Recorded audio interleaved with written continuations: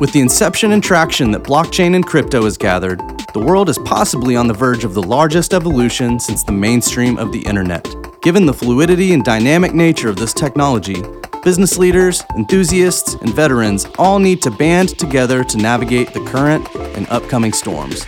Participants in Web 3.0 want a trusted resource that gives them pertinent information about projects, tokens, technology, and businesses. We are business people talking the business of crypto. We are Y Whales. Good morning, good afternoon, good evening, Y Whales, wherever you are in the world.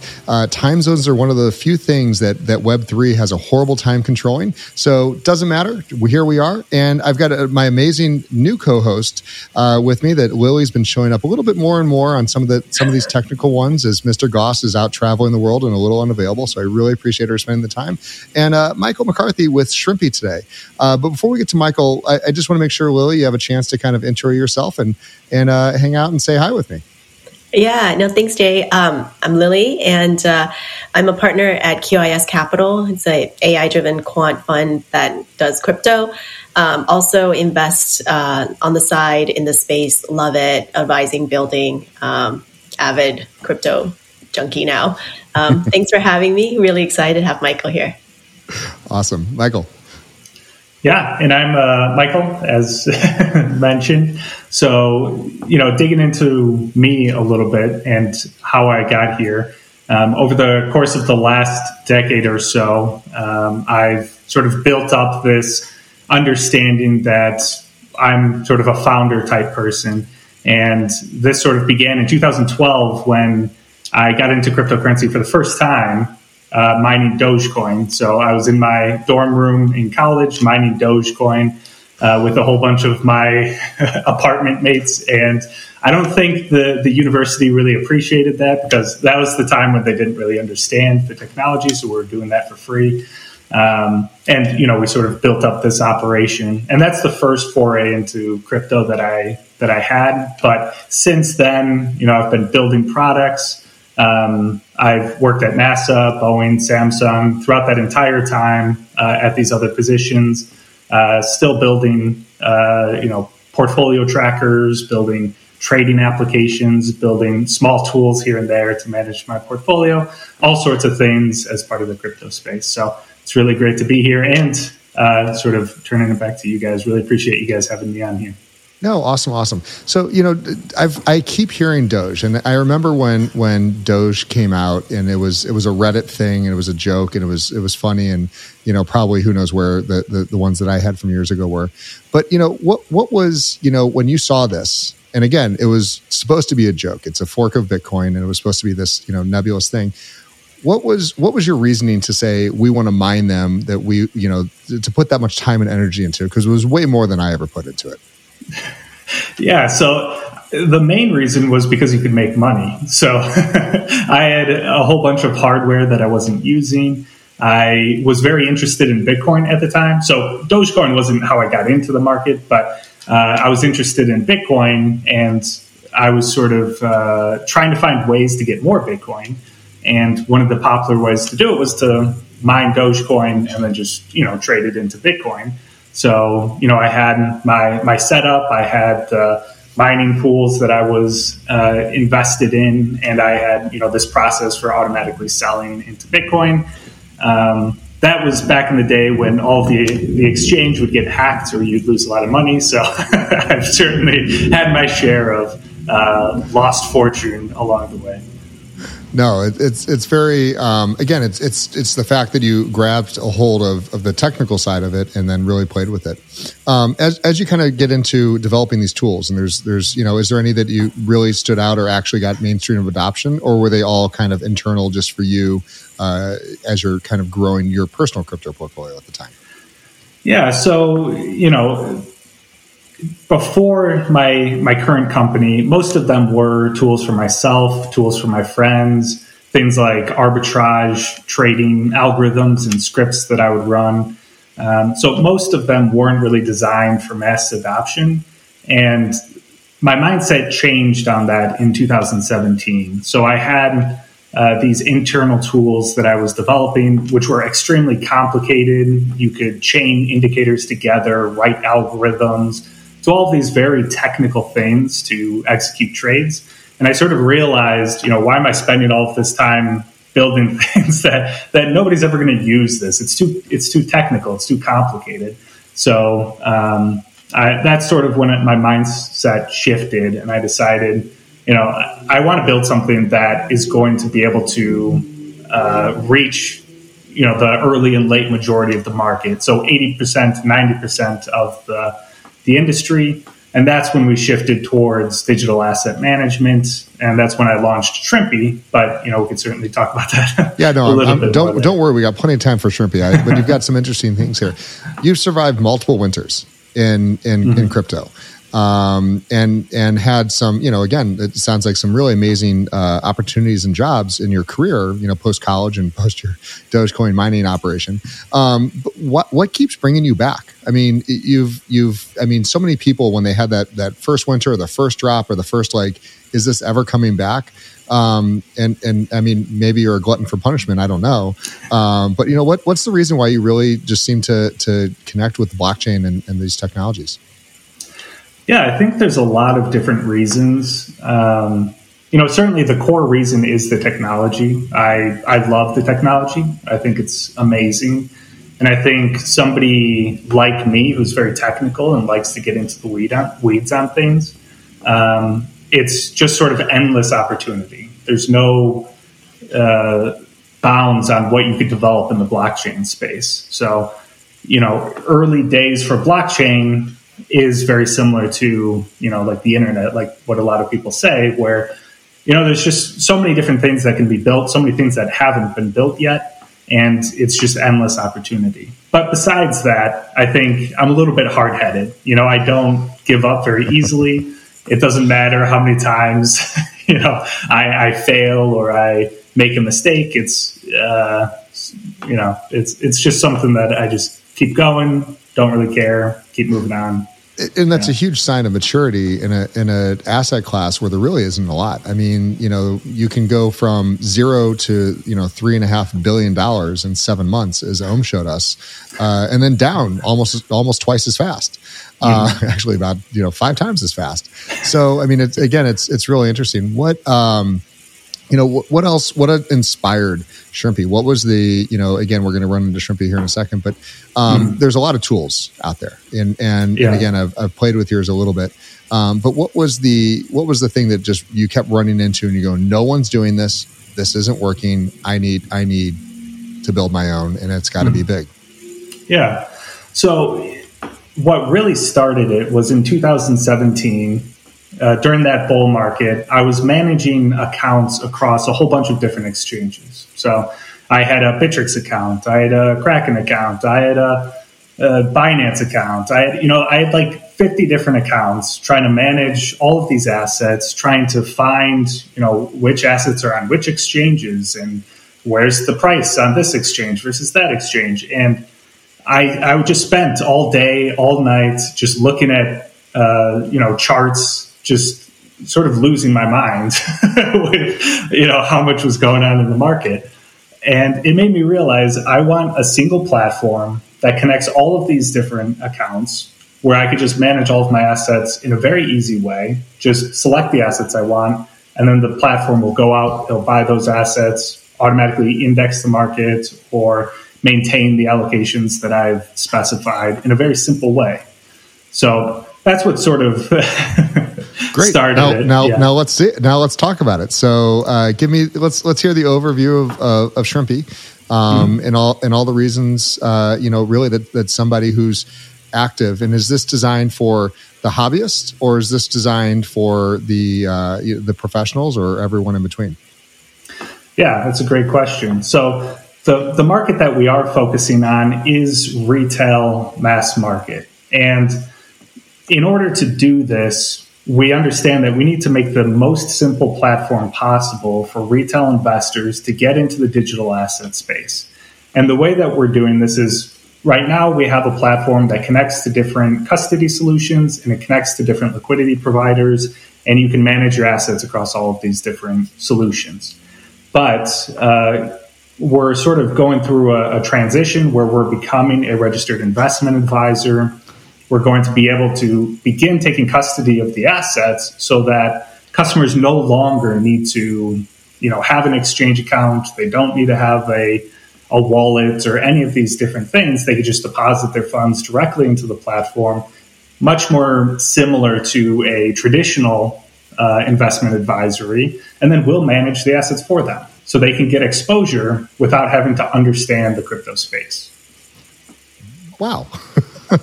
So what would be the Web 2 equivalent of that?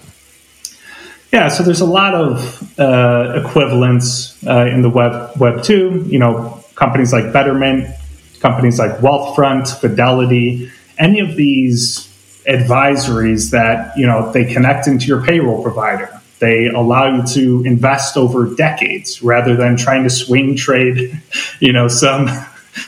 some low cap, low liquidity asset on a niche exchange.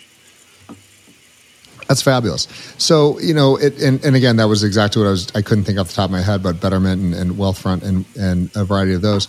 So currently in the way it sits today, when you log in and it connects your wallet and tell me how many chains are you currently active on and kind of how it all syncs together, because my crypto portfolio is a disaster. And that's where I run into a big problem is like I use Zappify quite often. And Zappify is great, but it's like, here's this wallet, it doesn't do this chain, it's missing like half my things. And so it's like, I don't even know where half my stuff is.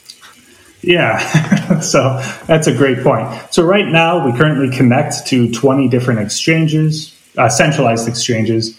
We connect to Ethereum. We connect to a whole bunch of decentralized exchanges. So, we connect a lot of both centralized and decentralized platforms right now.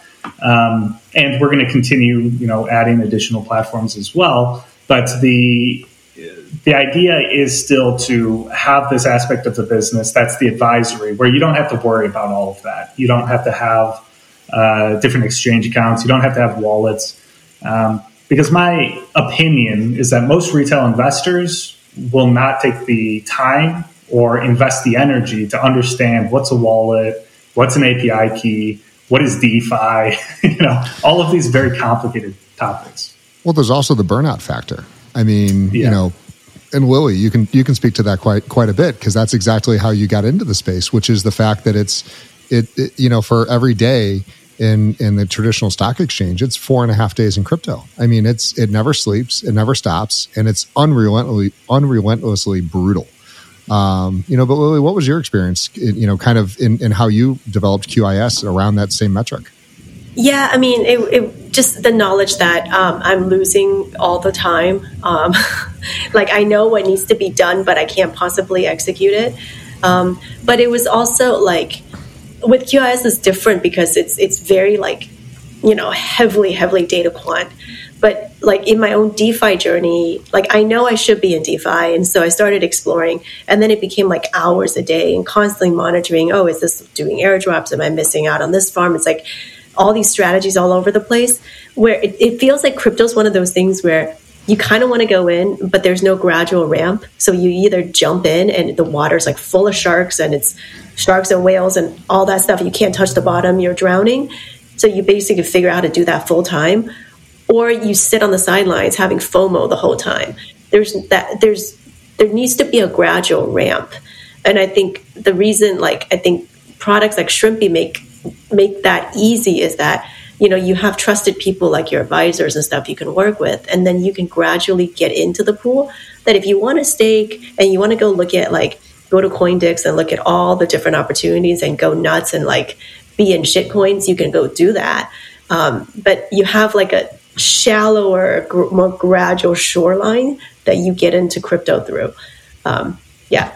Yeah, and I think that's the exact point I was looking to get out of you right there, which is you have to have tools. I mean, having a wallet doesn't really, it's a horrible idea to try to do this on your own, because no matter how much you believe in your theses, which is other than just buying and holding or DCA in, DCA out, even DCA in, everyone needs to sleep. Everyone needs to kind of have some time, and being able to use group consensus and professionals in a variety of manners is huge. So, Michael, are you able to do a screen share and just walk through your demo account?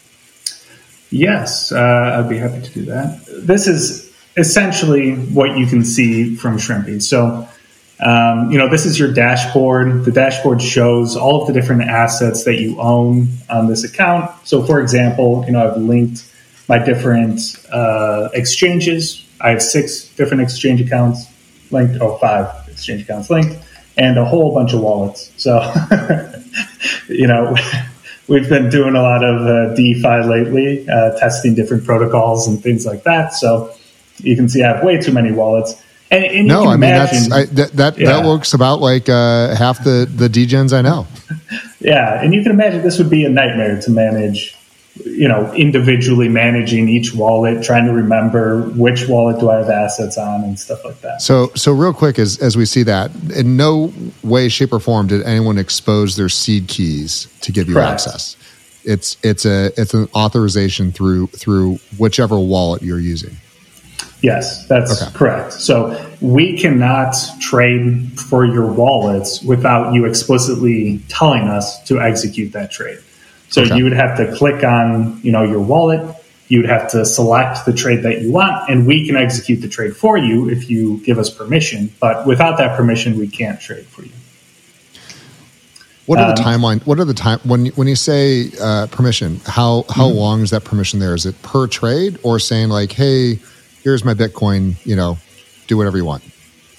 Yeah, so for the most part, it's per trade. There are, certainly things that you can do with smart contracts to make it a little bit more sophisticated, but we focus on primarily a per trade, situation where you sort of approve every trade at this point.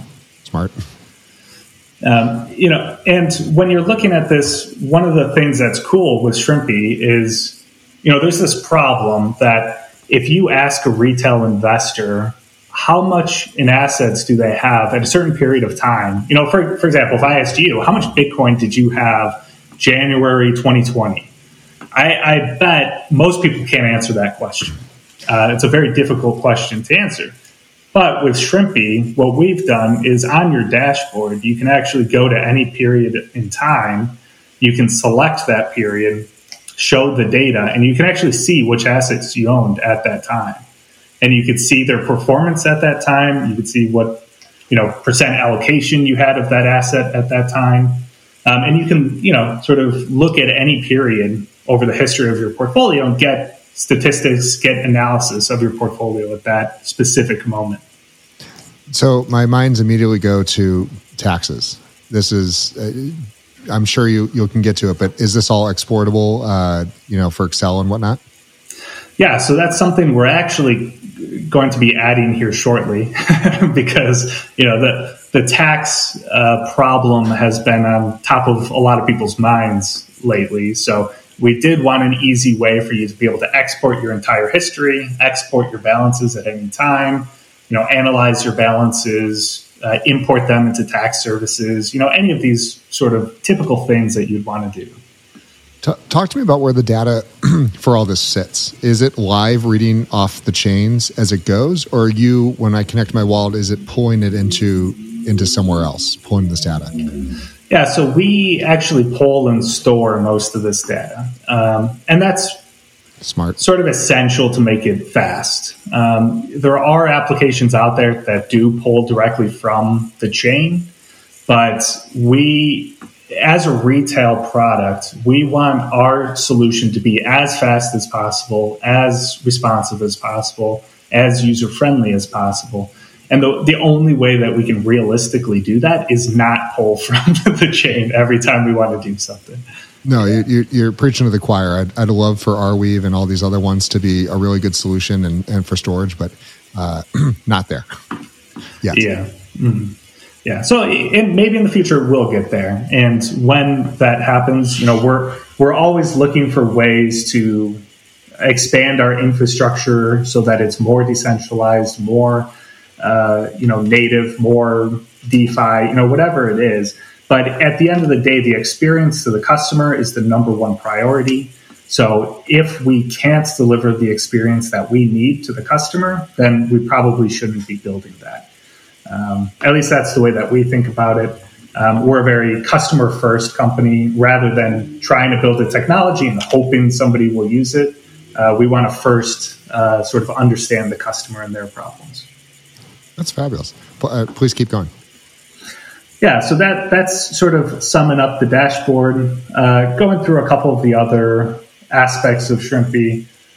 You have automations here. Looks like I don't have any automations on this exchange.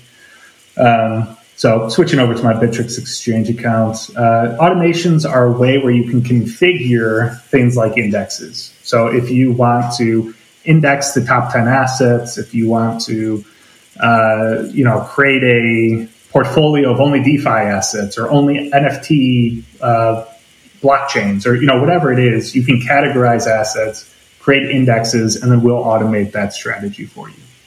So, you could have a basket of stable coins. You could have a basket of DeFi protocol coins. You could have a basket of, whatever it is, and we'll automate all of those at the same time for you. And really interesting. And then you're saying that as you're going forward, you're going to allow other managers to make recommendations and to help. Correct. Mm-hmm.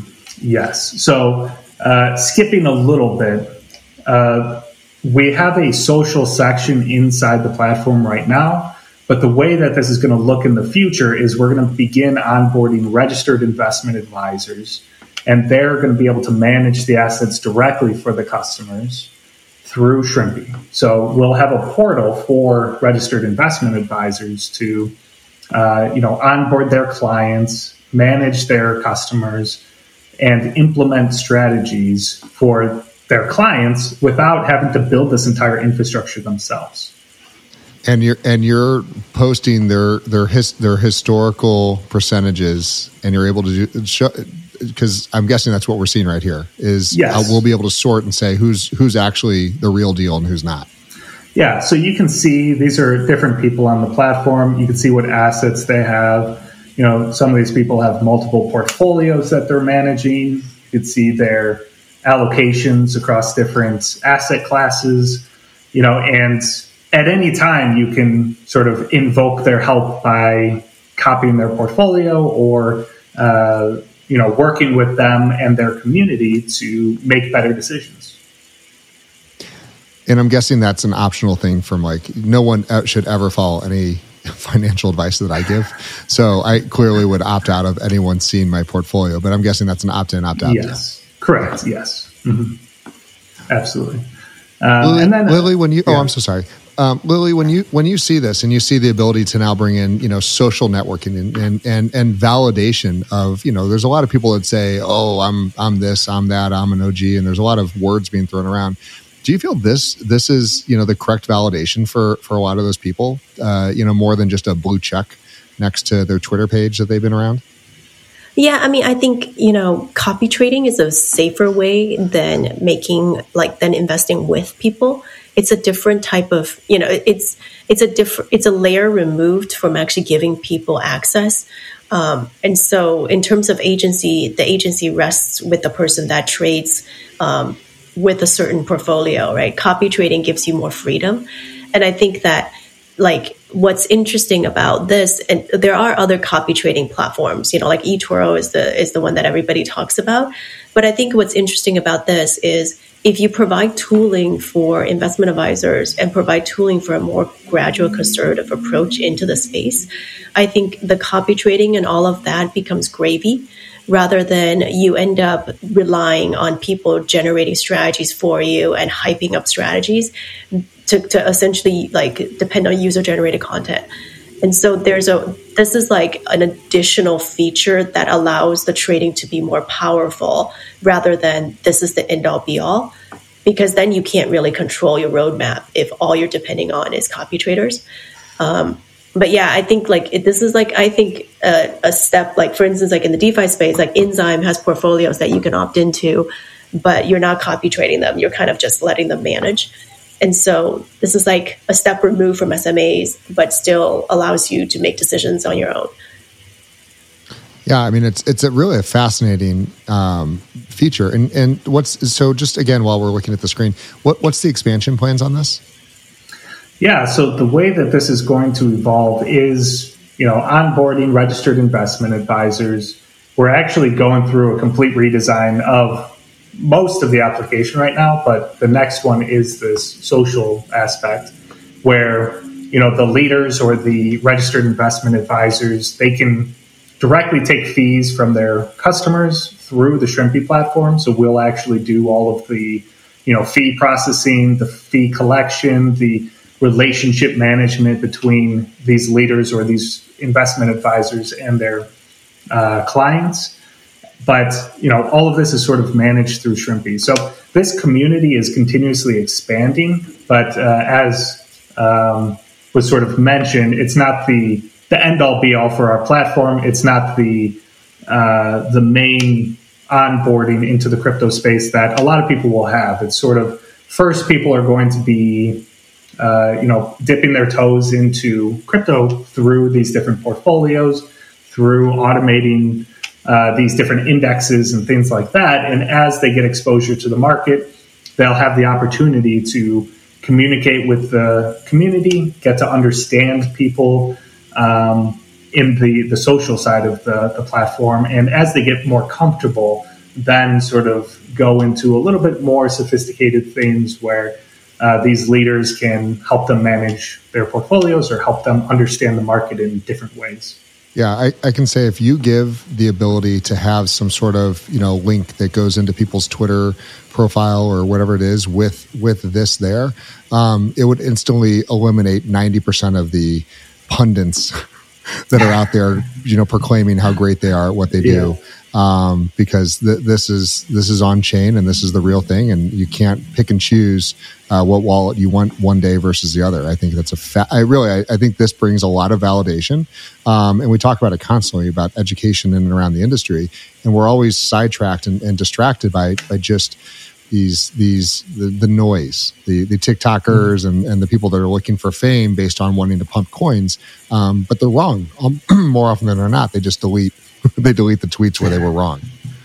Yeah, absolutely. And we have their full trade history. We have their allocation history. We have all of the data that we need to, verify this is their actual history. This is their actual trade history. This is the actual performance that they got in the market. And it's accurate. So, you can't fake it once you connect your accounts to Shrimpy. So the last two sections are really just history. So, this is where you track all of your trades. You track, these are the individual orders that were placed. You could see I added cold storage balances and, removed cold storage balances from my account. We basically just track everything that you've done. And this is where we're going to enable the ability for you to begin exporting data. So as we mentioned a little bit earlier, exporting trade data, exporting balance data, that's something that we're going to be adding to this aspect of the platform. And awesome. Then the last area, this is the area that needs the most love at this point. We are rebuilding our backtesting, but ultimately what this is this is where you can backtest different strategies. So you can select a number of different assets, backtest that strategy over, the last years or whatever date range that you want. And you can understand, how these assets performed in a collective over that time period. So it helps people make some decisions regarding how to construct their portfolio, how often should I be rebalancing my assets, and all of these types of decisions that people want to make. Can you talk a little bit about your rebalancing feature? Because I think that was like an inflection point that brought a lot of people in.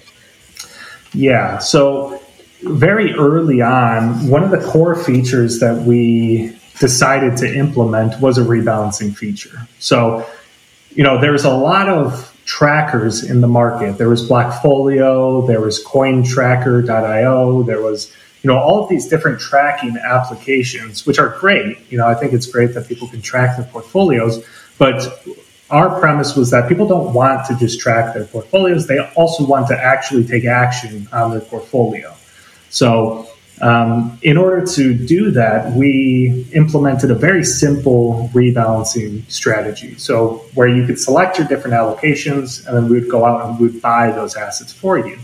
And then on whatever period that you input, daily, weekly, monthly, whatever it was, we would automatically rebalance your portfolio for you. So over the years, this has become a very sophisticated aspect of our platform. Today, we not only just rebalance, but we do smart order routing with our rebalancing. We place a combination of maker and taker orders so that we reduce slippage. We do all of these very fancy things with our rebalancing so that when you're executing your rebalance, you're reducing the impact on the market, you're not having slippage, you are optimizing your trades in very interesting ways. So we've found that this very simple feature has resonated not only with retail, but it's attracted a lot of more institutional people as well who are using our rebalancing engine to manage, millions, hundreds of millions of dollars, because there is no comparable service in the market for, high quality order execution when rebalancing the portfolio. I will say that's the biggest thing that keeps me out of a lot of liquidity pools is I just, it's time. I understand how to set them up. I understand what the metrics is. I know how to fix them. I'm not available when things go wrong. And even if I know something's going wrong, that doesn't mean I have the time to say, now I got to go not only look at what the problem is, but then solve it. And so those kinds of things are huge. Yeah, so there's certainly a lot of complex aspects to even very simple things like making sure that you have enough liquidity for trades. Like each thing that retail investors probably don't think about at all.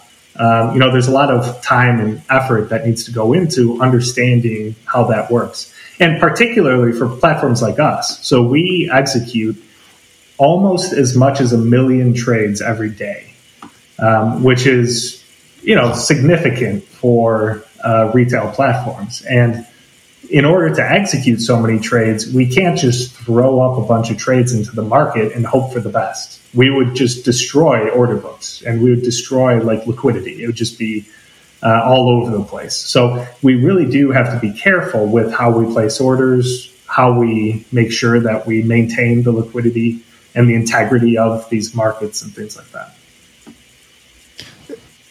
I mean, again, really cool. What's the monetization side of this? How are you charging? Are you taking fees? Is there a coin? Yeah, so right now we have a subscription model. So we just charge $19 per month for the platform, for the base subscription. However, we are looking at moving over to a AUM-based model. Now that we are becoming a registered investment advisor, we're going to add these other elements to the platform that allow us to, take a fee based on assets under management or based on, these other elements. And in addition to that, the other way that we actually make money is we partner with exchanges. So we have a direct relationship with all of the major exchanges on our platform. And this even includes DeFi as well. So whenever we execute a trade and the exchange collects a fee, we get a portion of that fee that's collected. So we make some money on that as well. And is that going to continue going on in the future, or is there any changes to the platform coming? So that aspect will continue in the future. We will continue to build up these relationships and work with these different exchanges to come to agreements on how we can share some of the fees that they collect. So there's no change in that regard. But I would like to clarify that these fees do not impact our customers. So these are fees that the exchange is taking, and we're just taking a portion of their fee. So we're not adding any additional fees to our customers. And really, that's huge because there's enough fees, and if you're already on Ethereum, we all pay our miner fees excessively and all the time. What chains are you? I know you're on Ethereum. What chains are you right now? On natively. So up until today, we've only focused on Ethereum. We do want to, or we will be expanding to some of the other high-profile chains that are sort of coming out now and have gained a bit of traction. So we haven't announced anything yet, but as soon as we do have that announcement, I will be sharing that with everyone. That was a great political answer. Can you talk a little bit about how you've built up your AUM, the customer stickiness of it? That part's pretty cool. Yeah, so up until today, we have $1.3 billion in AUM from retail investors. So, when we're thinking about our AUM, we've sort of divided it into retail investors and institutions or other, RIAs that are just using our platform right now. So from the retail side, we have about $1.3 billion in assets under management. And the reason we've been able to build up this, quite large AUM from the retail side is from a number of different reasons. One of which, the simplicity for managing your portfolio over the long term. Our platform is designed for long-term portfolio management. We're not trying to, and certainly there's a lot of interest in this. We're not trying to target customers who are interested in swing trading, interested in day trading, or interested in flipping assets on a regular or fast interval. So we're focusing on the customers who are going to stick with us for the next 5 years, the next 10 years, whatever that timeline is, but a much longer timeline. And that's sort of evident from, our focus on rebalancing, our focus on portfolio management and indexing. And as we become a registered investment advisor, we're going to continue this mindset. So, what we've seen in the traditional space is if you have a 401k or if you open your retirement account with Fidelity or with, whoever it is, generally people stick with them for a long time. It's not like you're going from Fidelity to the next place, to the next place, to the next place. You're sort of settling on, I'm going to use Fidelity, and then you use them until you retire. So, we're targeting those same customers who have that long-term mindset. Again, what's the process like? And again, from a crypto, Web3 perspective, a lot of these agencies don't understand the terminology we use. So when you're saying you're going to become a registered investor, is that process as seamless as it would be for a traditional fund? Or are you finding some challenges in trying to explain how in the world all this works? Because I understand, I think it's really interesting and beautiful looking. But regulators don't really get this. Yeah, so the process is thankfully pretty similar to the traditional space. When it comes to registered investment advisors, we're not trying to be trailblazers on the regulatory front. So we are not trying to be the first person to, do this new regulatory thing. There's a couple people who have done it before us. We're trying to innovate more on the product side. So we want to have an innovative product, not an innovative, legal structure for our entity or something like that. So, we're using a lot of the playbooks that have been developed before, not only for the traditional space, but for people who've come before us who are building advisories, and we're just sort of using their playbook and allowing it to fit into the digital asset space more nicely. Let's take a second, and I'd like to really talk about community. It's a big thing that we always discuss, and clearly you're building the tools that I think communities will want to have in and around there so that they can recognize which voices know what they're talking about and other voices like mine that they should never listen to. What are you guys doing to build your own as well as to support others? Yeah, that's a good question. There's a lot of aspects to community.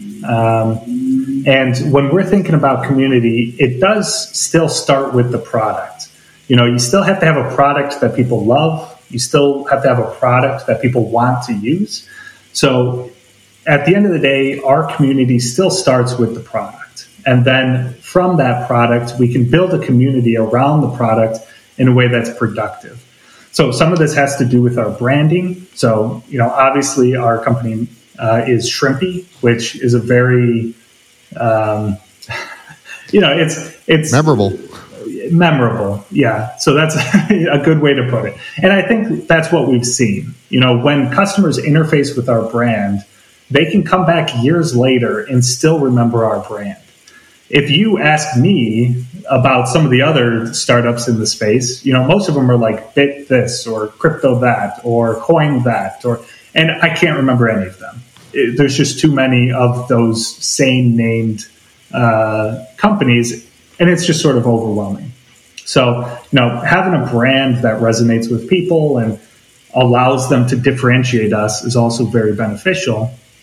But then, as you saw in the social aspect of the platform, we are providing the community a way to interface with customers in a unique way so they can help different traders manage portfolios, and they can even earn money.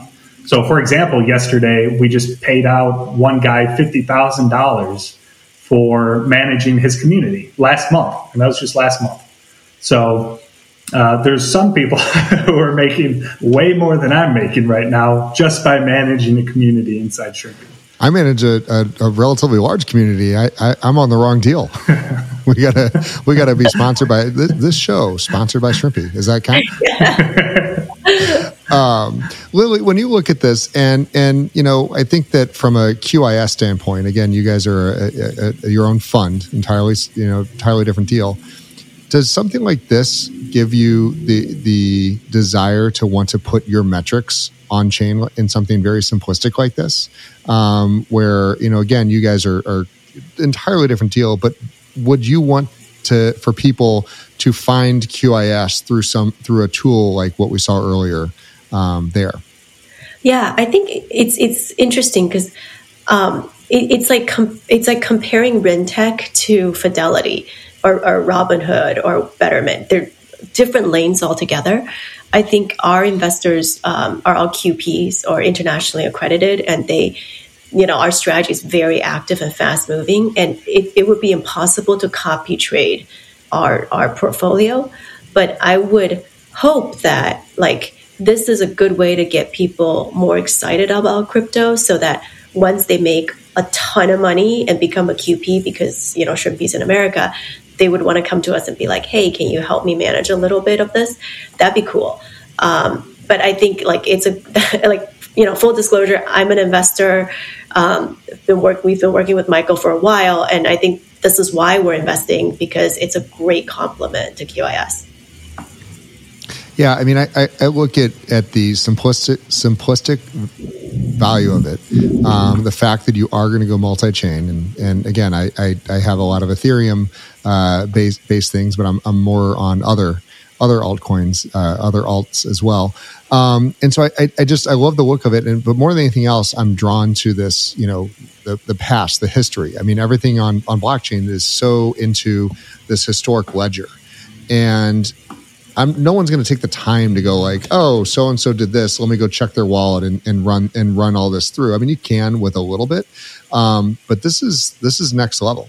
So Michael, developing in this space, and it's not a crowded space by any means, but it's a very, especially with what you're doing, there are some incredibly smart people that are very much opinionated on everything and anything and everything related to blockchain. How do you feel that those adopters, or kind of those visionaries, are they receptive to this platform, or do you think that there's some concerns with the amount of transparency that will be created by the historical nature of seeing the copy trades like this? Yeah, so I would say it depends on the person. There's a lot of different types of people in the crypto space, which is fortunate.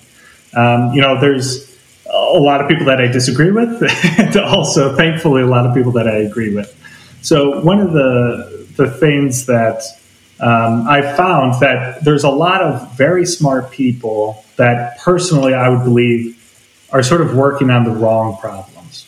And a lot of times that comes because they're working on problems that are interesting to them and that they see will solve some, very sophisticated technical thing, but it doesn't really have application to the broader market or to retail investors. And that's not to say that everything has to apply to retail investors. It doesn't. But one of the main problems that we have right now is still onboarding people into the crypto space. It's just way too complicated to do. And if all of our smartest people are focusing on, what's the next smart contract thing, or what's the next, NFT thing, or, whatever it is, we're sort of losing all of our best people to these very technical problems that aren't actually bringing more people into the market. They're just bringing, more value to the people who can spend the time to understand that complicated thing that they developed. Oh, it's very true. So as long as we have you and you're integrate with so many wallets, it was a discussion we were having earlier today on one of our groups. Why is MetaMask still prevalent? Is as easily one of the worst user experiences I've ever seen of any technology. It's trusted, and I completely understand it, so I still use it. But what are you seeing as you're now integrating with all these wallets? You're probably working with the teams. How do you feel that ecosystem, which is I believe one of the biggest challenges that still has not been solved, how do you feel that ecosystem is coming along? I think it's going to change rapidly. So I think when MetaMask came online, it was innovative in a variety of different ways. This goes back to solving very technical problems. They solved some problems that other people hadn't solved at that point. And that's great for the very early days because, maybe it was the best solution when it came out. But with the nature of, the digital asset space, similar to the internet, was that a lot of these very early technologies got disrupted very quickly because their user experiences were bad. So, today people don't use almost any of the technology that was developed early days in the internet. And the reason was because they can't continue to innovate and be, very customer centric. It has to happen from the start. So they have to become customer centric from the start. They have to understand the problem that the customer is trying to solve and continue to solve that problem over the long term. And that problem might change. So for example, if I'm MetaMask and I'm solving the problem of connecting people into DeFi, maybe they solved that problem, but now the problem is evolving. Now it's not just that people can't get into DeFi. The problem might be a little bit different. It might be about now they don't know what to do in DeFi. They get into DeFi and they're like, I don't know where to go. So the problem keeps changing. Yeah. So MetaMask can't solve all of these problems. They solved their first problem, and now, unfortunately, I think new technologies are going to come along. They're going to sort of disrupt these earlier solutions, and ideally, we're going to get more and more customer-centric companies who are solving these problems better than What's the best MetaMask one? What's the best one you've seen so far? The best one. The only reason I'm asking is you have the largest list I've seen of any provider of integrations of wallets. So I'm just assuming you've tested them all. It's really, we have tested them all. It's really hard to say, and it really depends on the perspective or the functionality that you want. Like if you're just looking to do a little bit of lending or something like that, and you just want to use Compound, maybe the easiest one for you is the Coinbase wallet, because you can just, move some money over from Coinbase. It's all in the same ecosystem. You could do your Compound lending, but, obviously they don't do a lot of complicated things. So if you want to do something more sophisticated, that wouldn't be the wallet for you. So it really depends on what you're trying to do. I think a lot of these wallets have solved different problems, but it would be nice if a wallet came around and solved a bunch of the problems. Yeah, I was hoping for a solution, and you're again just going through the fact it's so early. I mean, it's so early. and that's why I'm impressed. And believe me, on the show, I'm usually pretty open with like, okay, that's cool, yeah, whatever. We'll see in a couple of years when this is mature. But to have a mature tool like yours that's now exceeding the technology of which the users rely on, just again, it shows how early we are and how, despite the rapid pace of adoption, there are some parts of Web3 that are just so slow and lacking behind. And I think that any major adoption, Lily, you can chime in on this, any major adoption that we're ever going to get is going to have to start with a wallet. It's going to have to start with being an easy way to hold their crypto, and it can't involve these these silly things. Like this to me is the equivalent of like a modem. You've got to dial into the internet. Like I don't want to do it. And so I really. Oh, by the way, I take it you support full ledger and cold storage.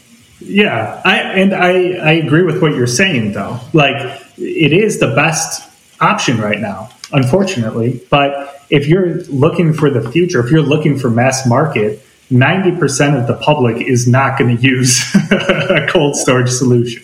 And, it doesn't matter what people are trying to sell you. Ledger probably pitches that, yeah, this is going to be a mass market thing, but there's just no chance. It's just not going to happen. It's too complicated. There's too many steps. You have to remember things. If you forget something or lose it, you might lose it forever. It's not practical. I buy them 2 at a time, and I've got a dozen plus of them. And I anytime it even does anything slightly weird or the screen flickers, I just smash it and grab a new one because they're really that terrifying of a device. And I think that as much as I'm scared of a number of these other things out there, self custody is a big deal. And so being able to monitor these things because. And I probably shouldn't say this on air. If somebody were to drain, one of my wallets, of which there's all over the place, I don't know when I would know that happened, because there's no way that I'd be monitoring all these things, and so that's why I have very specific things. And your tool is very interesting because I have very specific wallets for this protocol. I have different wallets for all these other ones, and it's nice to know that you can have that many in there and compounded into a single dashboard. Lily, what did when you think of the wallet issue and what this solves, because the wallets don't do a good job of this, does this kind of help you with helping adopt other people into Web3? Yeah, I think this and custody. We're starting to see a custody migration as well. I would love to have Mike. I'd love to have you talk more about custody because it seems like people don't tend to A while ago, it was like, oh, it's non-custody, non-custodial. And now, I feel like people don't really care. As there's there's some security issues, obviously, but I feel like convenience is trumping that in a lot of ways. And then, Jay, to your wallet thing, I'd love to tee up Stake Wallet in our surf and turf investment pair here for a later podcast. So. Deal, yeah. Done. I listen, anything that is proving some innovation and can hire a UI person somewhere in the budget, I think is helpful. Yeah. Although I did see that MetaMask had an update and they now have emojis next to the gas feature. So I mean, again, we don't want to stress them out too much, but we're getting there.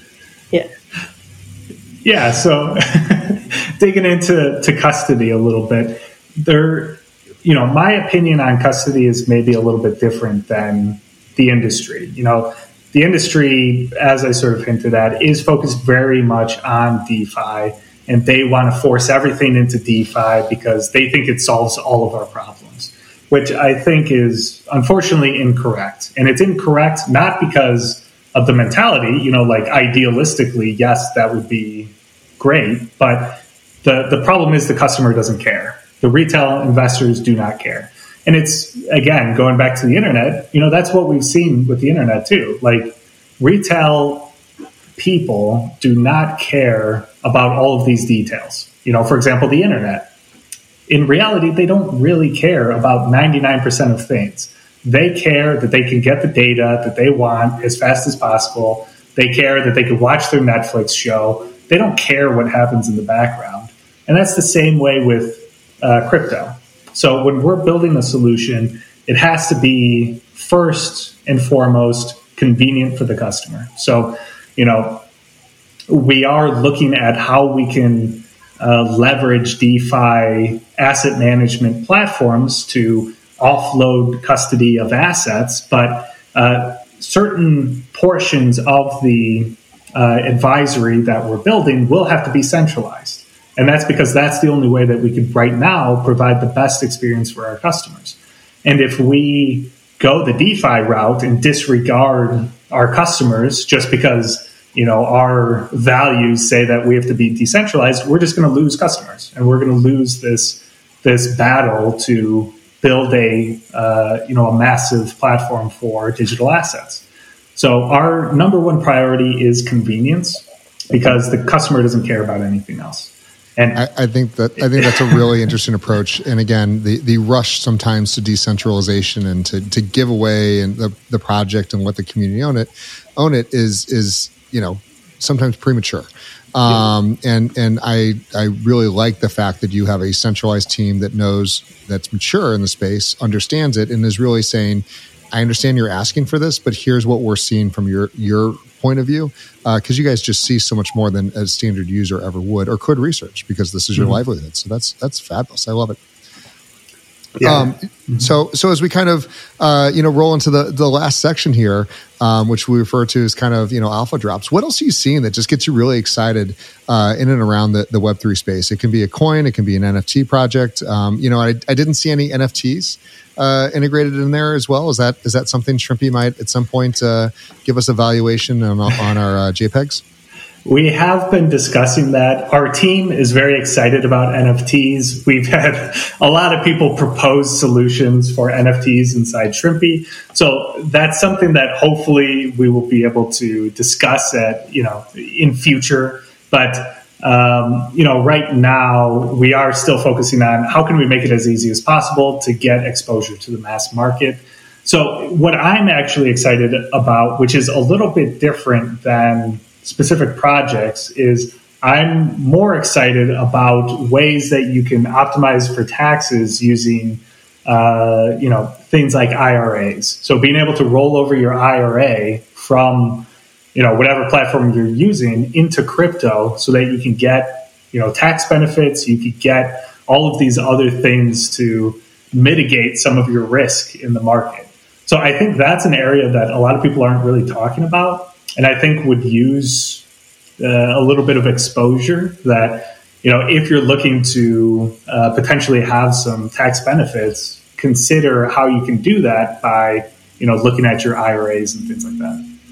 I mean, it's really, again, the first thing I thought when I saw the dashboard and saw everything, and then you can go back historically and like, well, this is what my CPA has been asking for, as soon as we can export it. But, the thought of being able to bring in those longer and those other investment vehicles is very interesting, because, even from a very small DeFi perspective, whereas I think anyone doing, getting 6% in the DeFi world would be very upset.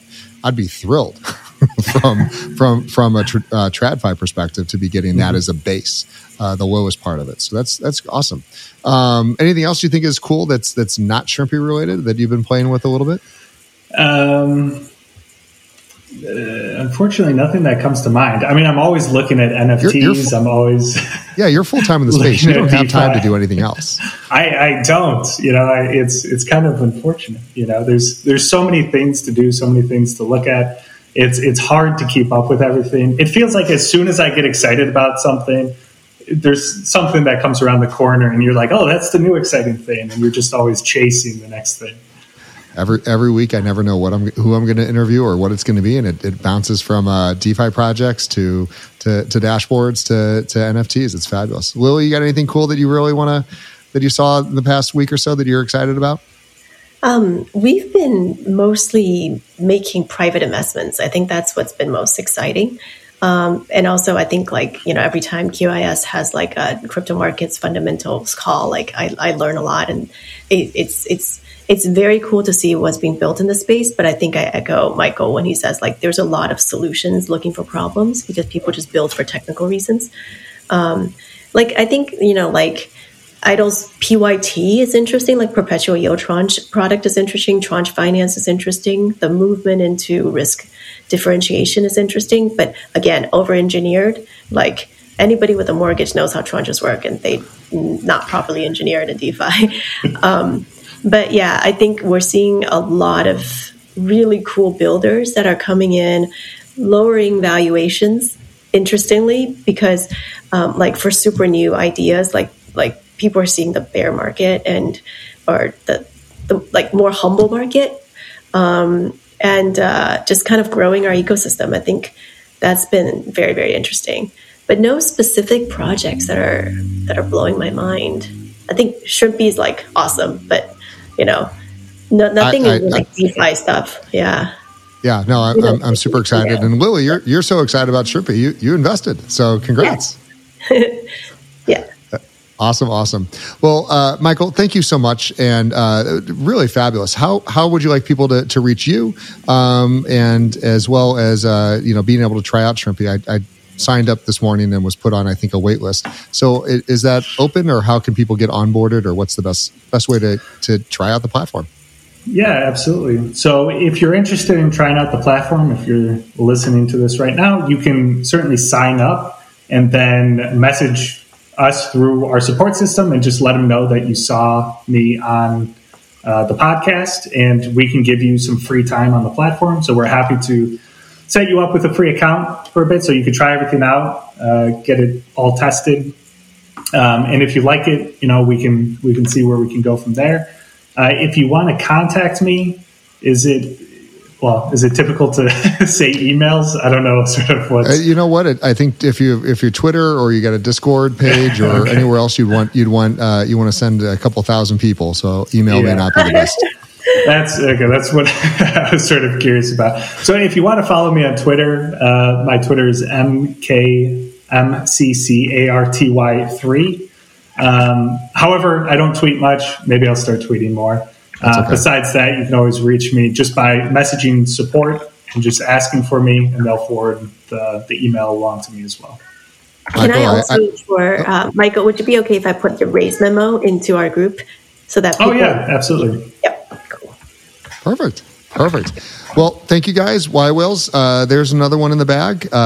Michael with Shrimpy, and Lily, thank you again so much for the intro, and congratulations on really finding, I think, again, never investment advice, but one of the rare jewels of a mature product in a very early phase asset class.